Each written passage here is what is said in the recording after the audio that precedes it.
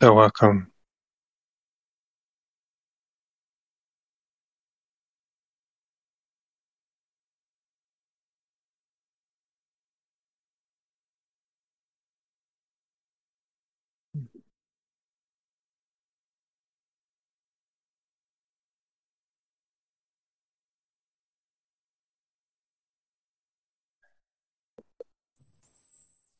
So Inez described investigation yesterday.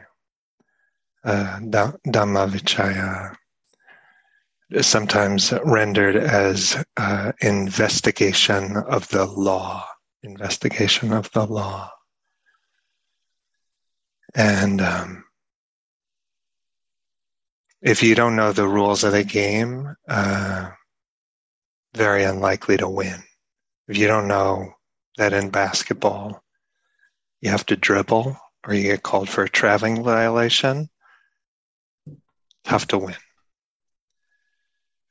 If you don't know samsara, very unlikely to be deeply happy. And so we have to investigate this realm, this human realm. And this isn't about thinking our way into insight. We try that, but we're not trying to think our way into insight. We actually need data. Yeah, we need data. We have to collect data. And the data, I would say, is primarily gathered by awareness, and especially awareness of our body. And as we gather data, it may culminate in insights that we can articulate, to say things change, for example. It may culminate in something we can say, words we can say, a view we can take, but we're not thinking our way into it any more than, looking at my bicep and thinking my way into strength. Yeah. You lift the weight. In the end, this path is all about getting what we want.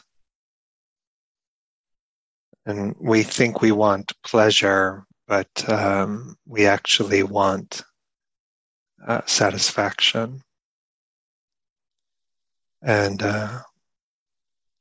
what we actually want was what the Buddha described, the cessation of craving.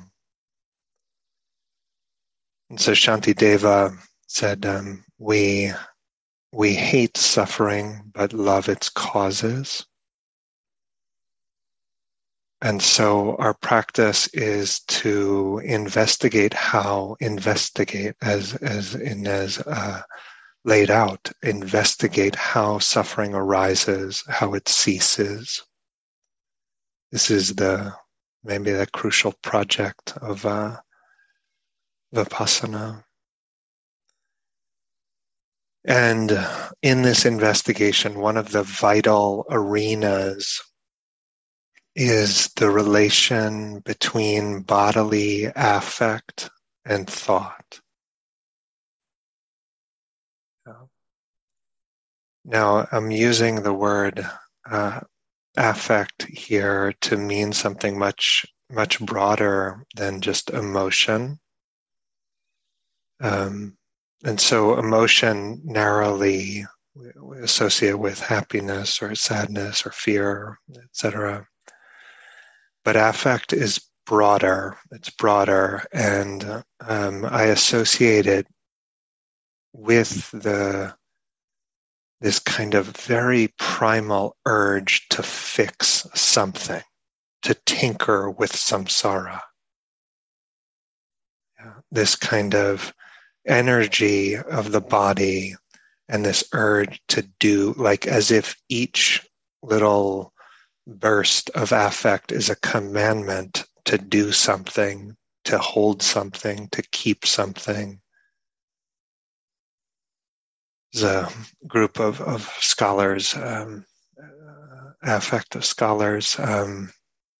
They write, we continuously evaluate events around us and inside us, and our central and peripheral nervous systems allow the emergence of expressions, physiological arousal, bodily reactions, action tendencies, and felt subjective experiences. Affective processes are typically understood to relate to the notion of pleasure and displeasure or valence, to not necessarily be consciously felt, and to mobilize the organism to deal with events that may be important to that organism. Expressions, arousal, reactions, action tendencies, subjective experience.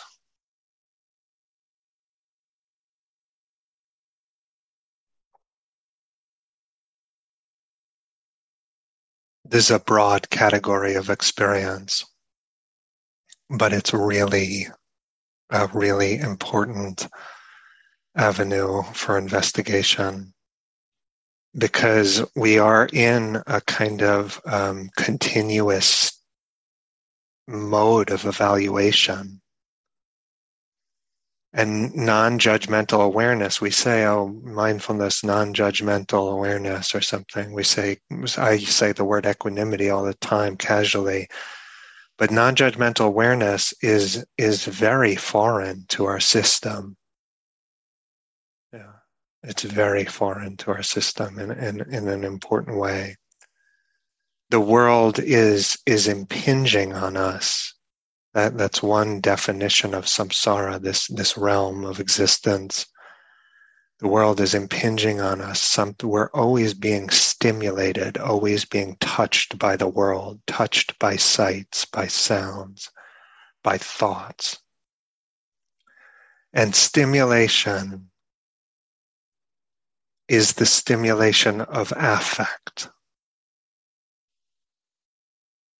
Experience largely becomes meaningful because of feeling, because of affect. This is where the stakes are of a human life. And no feeling, no affect, really.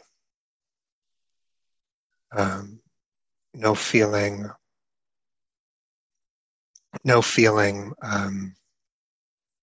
hang on one second. No feeling, no meaning. Yeah? No feeling, no meaning. Like we in the sense that we don't build stories out of neutrality.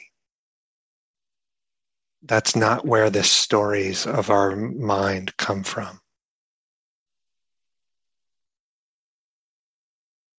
Neutral feeling, neither pleasant nor unpleasant, it's often missed because it doesn't call out to us, but that itself is kind of significant.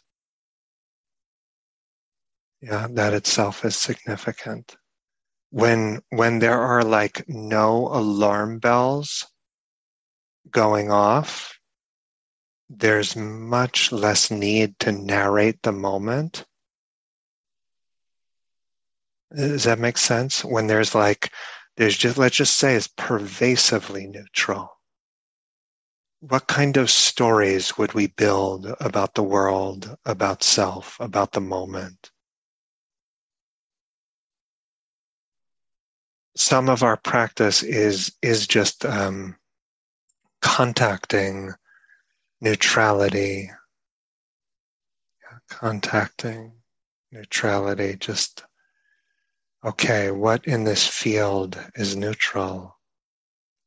Maybe for some people, the breathing is pretty close to neutral, or the hands, or the soles of the feet, or the soundscape, or the darkness behind the closed eyes.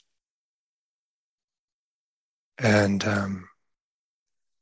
it's meaningful to contact neutrality and see that when it's all very neutral, the urge to talk about our experience, to make something of our life, is dramatically diminished.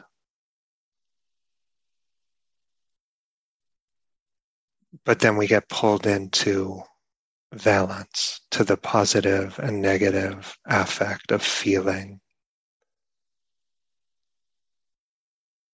And we start building again. We start making meaning. So what is the relationship between bodily affect and thought? The theme, thought and freedom. What's the relation between affect and thought? This is, I feel like a lifetime of exploration. And we could ask the question, is the arrow from thought to feeling or feeling to thought? Yeah. And no doubt it's way more complicated than that. But for now, let's just say both. Yeah. Thought to feeling, feeling to thought. Cognitive therapy says that maladaptive thoughts about self and world and future lead to emotional pain, to symptoms. Maladaptive thoughts about self, world, future. And a situation, the model is a situation elicits often automatic thoughts we might not even discern, but they're so habituated. Automatic thoughts, which then elicit emotional and behavioral responses, right? And so from this approach, cognitive therapy, maladaptive thoughts are explored and challenged, and the self and the world and everything is reappraised. It's like a reconstrued. We make new meanings. We start to drop some of the distortions of like major cognitive errors, of catastrophizing, yeah, of overgeneralizing, taking one thing, overgeneralizing, of black-white thinking, dichotomous thinking. Yeah. And so the process is developing more adaptive schemas and frameworks, understandings. And the Dharma, we don't talk about it often in this way, but the Dharma is in important ways a cognitive therapy. Yeah.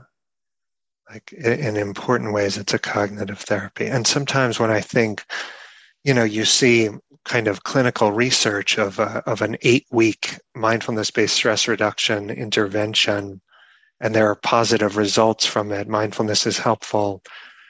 And I'm always kind of struck by that because, when I think about my attention at day 1 and my attention after week 8 of my Dharma practice, it was unimpressive and unimpressive. Yeah. But there was probably a lot of cognitive change happening. A lot of new ideas happening. Yeah. And Buddhist psychology, of course, begins with wise view. It begins with wise view. understanding. With unwise view, with wrong view, it's said that wrong effort, wrong mindfulness, wrong concept, wrong everything follows wrong view, right? So we're invited in to set up wise view. This is a cognitive intervention. And it's important because we have a lot of maladaptive thoughts about happiness. Just a lot of weird ideas about what's going to do the trick. My 8-year-old nephew has sort of meandered through various obsessions over the course of his childhood. And it started with predatory animals.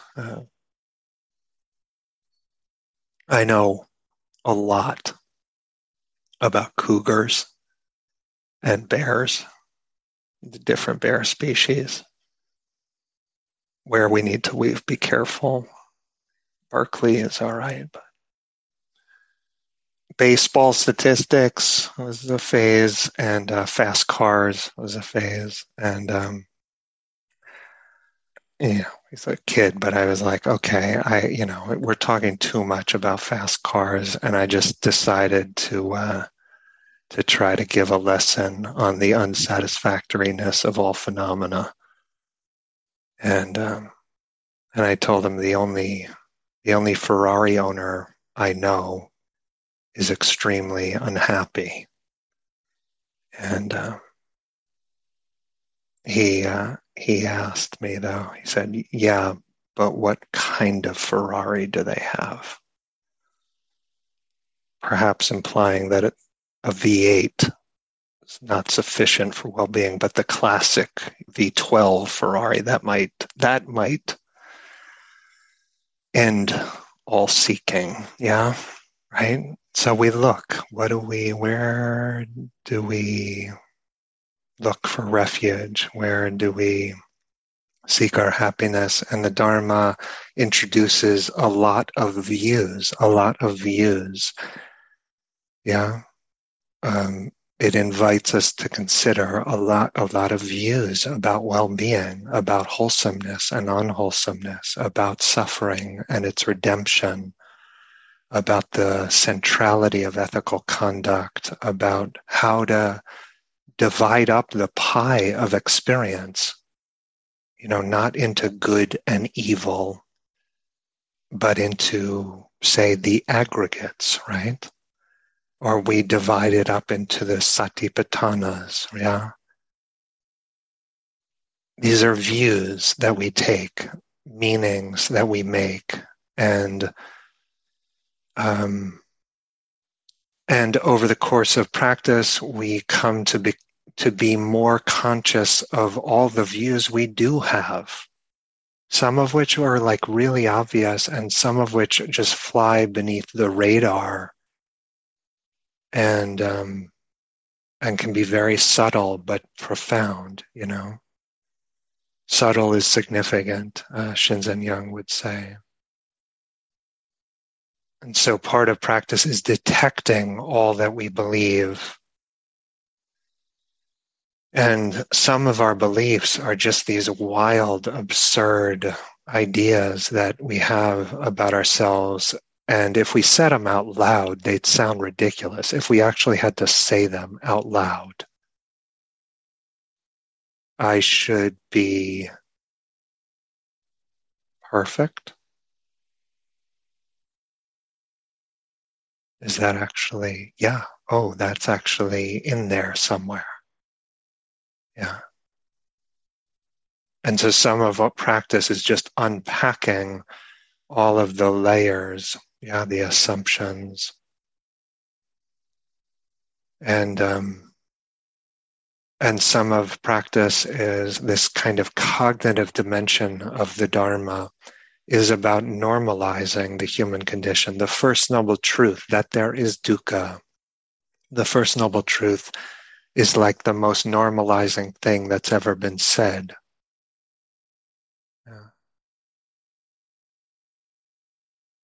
And we develop wise views, views that are compatible with wholesomeness, with pleasant affect, with thriving, with non-harm. And so the thought leads to the feeling. But then crucially, it goes the other way. Body to thought. Affect to thought. So if I unknowingly took a pill that was the opposite of Valium or something, the opposite of an anti-anxiety that actually produced anxiety, what would happen to my view? Yeah. If I unknowingly took that, my world would start to cave in. Yeah. I would start to have a lot of doubt about maybe everything. Who knows? It's Dharma stuff. I don't know about that. All the people I love, they're flawed. Something's wrong. Yeah. And then the drug would wear off. Yeah. And what are we to make of the house of cards that I would have constructed as the drug had its effect on me? Or we can see this in a less dramatic way with the kind of gradual onset of the rosiness of caffeine if you're a user. And the caffeine kind of is sort of like the onset as it starts to do its beautiful job. And all of a sudden there's just like a little rosy. Yeah. And so we say affect is not self. It's not a commentary on who you are. It feels like it is. It feels like my joy and my sadness, my love and my grief are a testament about who I am. But affect is not self. It's a million causes and conditions converging.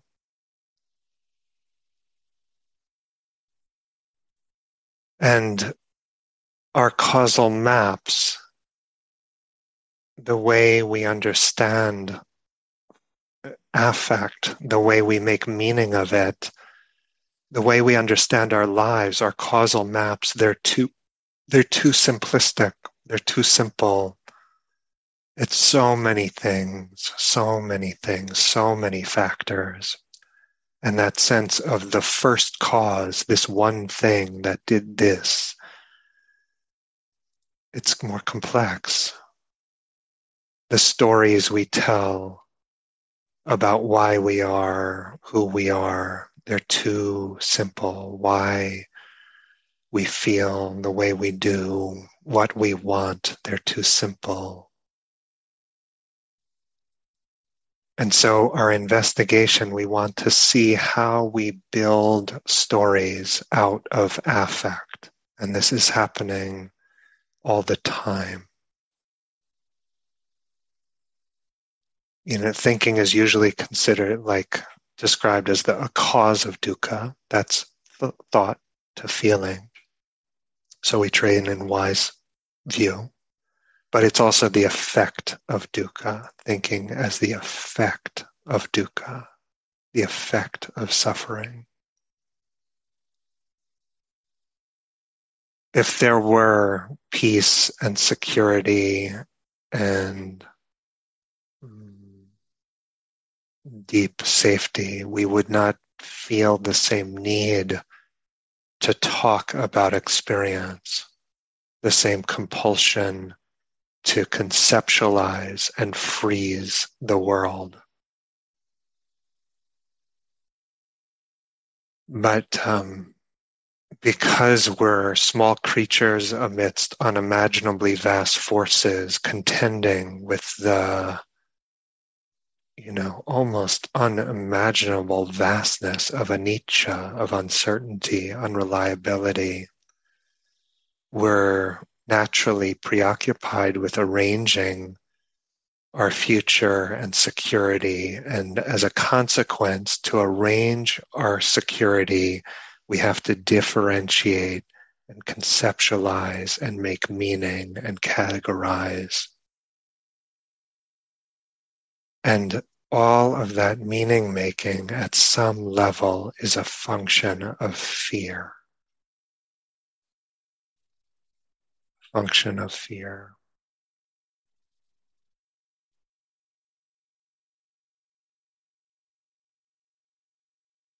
Right? And maybe you can even get some intuitive sense of like, if there were no fear, if there were no threat, if there were utter safety, security, protection, refuge,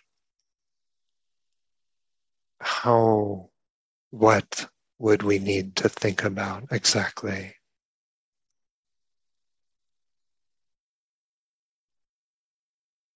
Some brain, a little bit of a brain kind of science theoretical framework. Um, it's imperative. The imperative is to maintain a boundary between oneself and the world. In order to avoid the dissolution of boundaries, what the organism does is make predictions across many time scales to produce survival actions that minimize the tendency towards entropy. The organism's survival depends on high fidelity predictions. The computationally efficient solution to this problem is for the brain to prune its models using prediction errors. By processing the difference between predictions and sensory input, the organism can indirectly quantify the accuracy of its predictions and improve the models that generated them. An organism that does not aim to minimize prediction errors over time would not survive for long.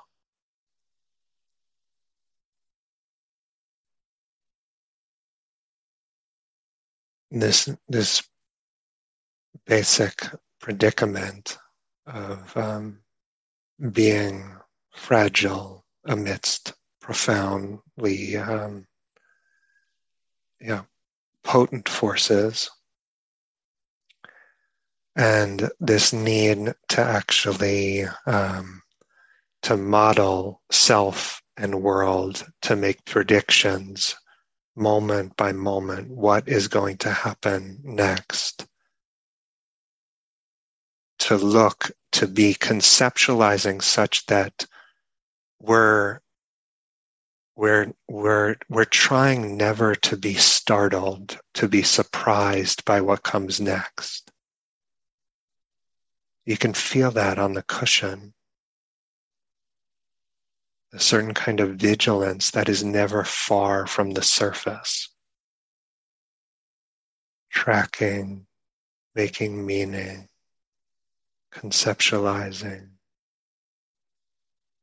leaning forward into the next moment. All our kind of desperate attempt to manage anicca.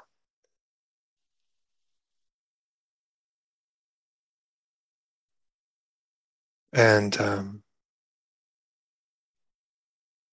as a consequence, we talk to ourselves all the time.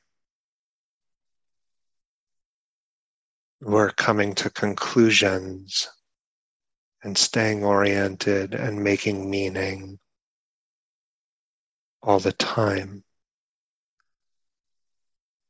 And so sometimes I'll give the meditation instruction, just not stop thinking, but stop coming to conclusions. Like, don't land anywhere. Don't land. We're landing on conclusions all the time. I want this, and then the sort of chain stops. Okay, that's the conclusion. I don't want this. That's the conclusion. It takes a lot of trust and a sense of safety uh, to not come to conclusions, to begin to relinquish this kind of compulsion to make meaning. And in this, it's like so much of our data is coming, our body is giving us this data, this affect, this kind of surveillance of threat and opportunity. And then our mind is compelled to make sense of it. Yeah. But often the way we make sense of it, the way we interpret and make meaning, the implications we draw, the conclusions we draw, it compounds the bad feeling, a lot of bad feelings, or it compounds delusion. Yeah, and so we investigate what is happening and what meaning am I making. In the openness of awareness, we're investigating body like this, affect like this, narrative like this, images like this.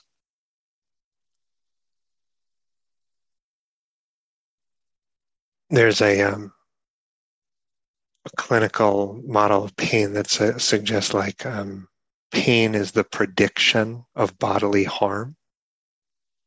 Pain is the prediction of bodily harm.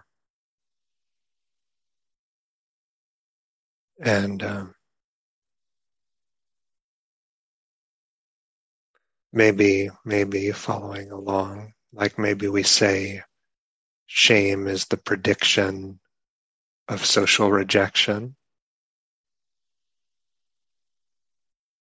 or grief is the prediction of isolation, alienation. But we want to look. Is it? What do we make of this prediction? This little ache in my neck, it goes off as a kind of alarm bell, right? But is it actually an accurate prediction of bodily harm? Rarely. And sometimes on retreat, the invitation is we start to see the kind of house of cards that we build, the house of cards of thought that's like exhaust coming off the engine of affect. And we build, and build. Oh my God, this retreat. Oh my God, this. And sometimes positive, sometimes negative. And then the house of cards crumbles. And it's important to see that, see the kind of insubstantiality of the narratives that we often build. And then we become, it's like we have to just become attuned to negative affect, to unpleasantness, and just ride it out without story, without the stories that try to understand where it came from, where it's going, what has to happen, how to fix, what's, all the urgency that's announced by the affect. And so we just bear with it. it feels like problems find me, but sometimes it's just my kilesas finding its object. Yeah. It feels like the problem, like they're just besieging me, but it's more like kind of the negative affect has to find a placeholder. Greed has to find a placeholder.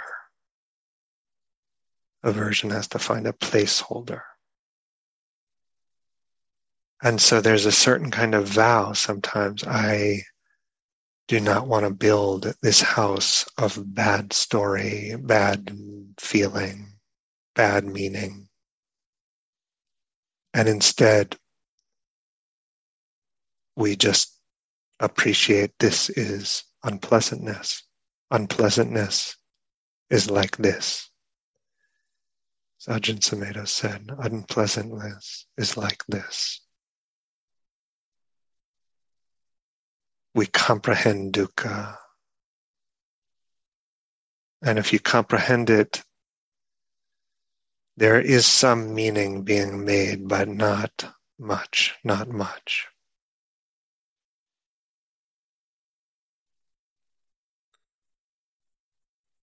But of course, we have to live in the realm of meaning too. And the Dharma, as I've said, is a bunch of views and meanings, and happiness, thriving, is a bunch of views and meanings too. And so how do we use the data from our body to make wise meanings?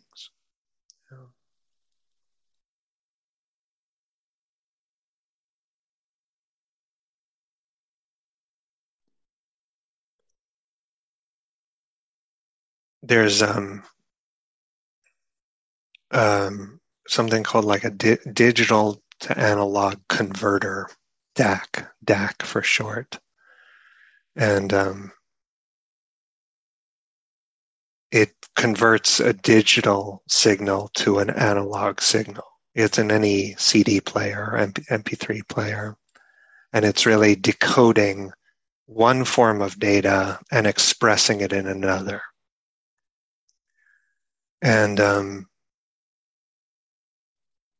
you can get, I think audiophiles or sound engineers, or, is like you can get a DAC itself that's tens of thousands of dollars. It's not even the thing that's playing the music, right? Incredible fidelity, right? And I thought of that as I was considering this talk. That practice, Dharma practice, helps us translate the signal of affect with more fidelity and wisdom into thought and action. Yeah. Zajin Sajito, if you want to guard the Dhamma, protect the Dhamma, and love the Dhamma, feel it in your body. The Dhamma is then not the ideas or words or expositions. It's the immediate flexion of joy and love in the presence of goodness and of disorientation and sickness that you feel on witnessing brutality and corruption.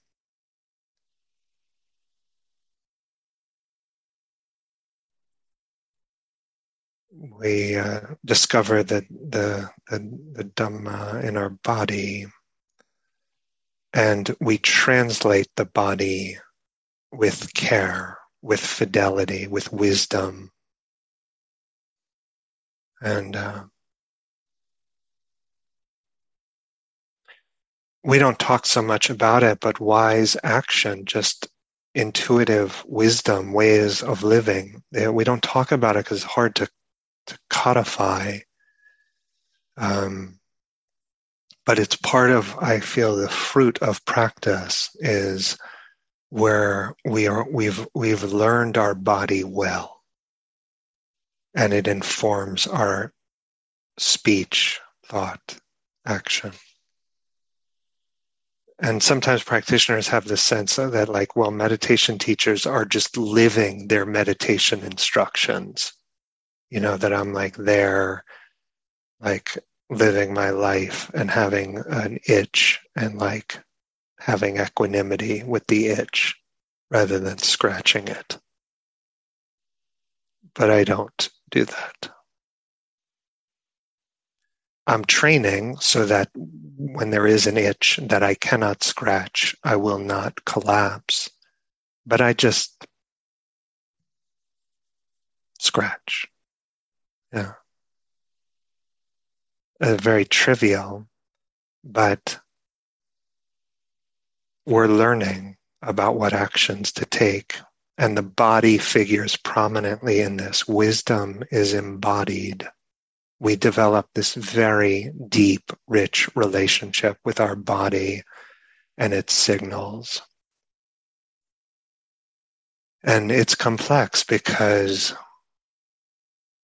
we can't just have some blanket idea of I'm just going to listen to my body. Because if I were just listening to my body, I would wear a garland of donuts all the time. They would just be just wrapped, just there. Just,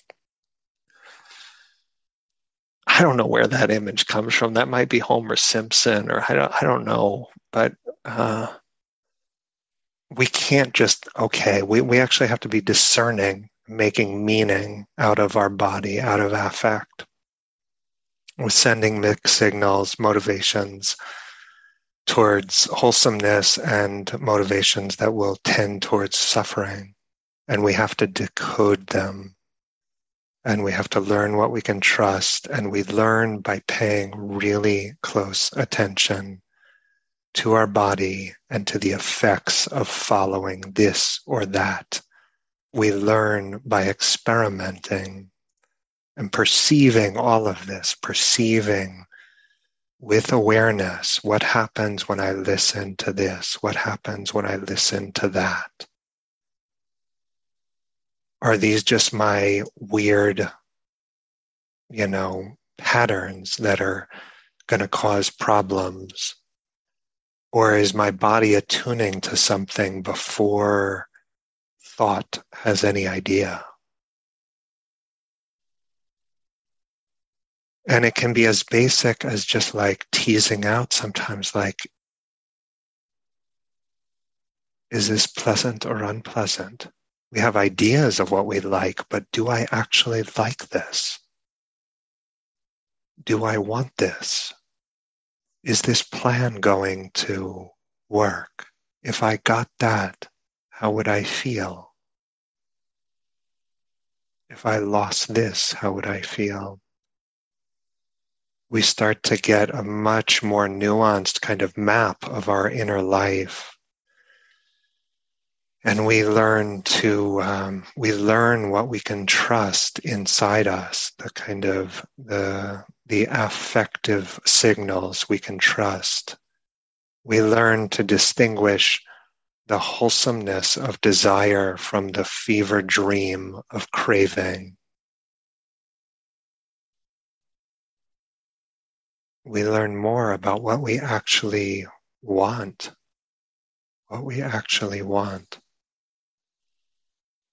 We learn to distinguish the kind of false alarms, all the predictions of a certain kind of threat that are false alarms, from what actually is urgent. And they don't sound the same, the true alarms and the false alarms, but we have to develop our ear. Otherwise, we don't distinguish the true alarms from the false alarms, and we just can spend our life worrying, devoted to worry. A friend of mine, Megan Cowan, a teacher, gave a talk about like developing trust in oneself, and she said um, one of the things she said was like, when it clicks in, when you know that you know, there's not a lot of self-justification and there's not a lot of doubt. There's not a lot of, yeah, this is right, this is right, this is right. Or, well, that. Just like, yeah. And that kind of intuitive knowing is, I feel, developed by practice and developed by exploring the relation between bodily affect and thought, the meanings we make, the stories we tell. And so we have this laboratory of retreat of our lives to see how this works. And we dwell in realms with less and less meaning, and we learn how to make meaning that's empowering, that leads to our welfare, that leads to the welfare of others. And then we dissolve back into less and less meaning and reemerge with new meaning. So I offer this for your consideration. Please, please consider whatever is of use and leave whatever is not behind. Okay, thank you.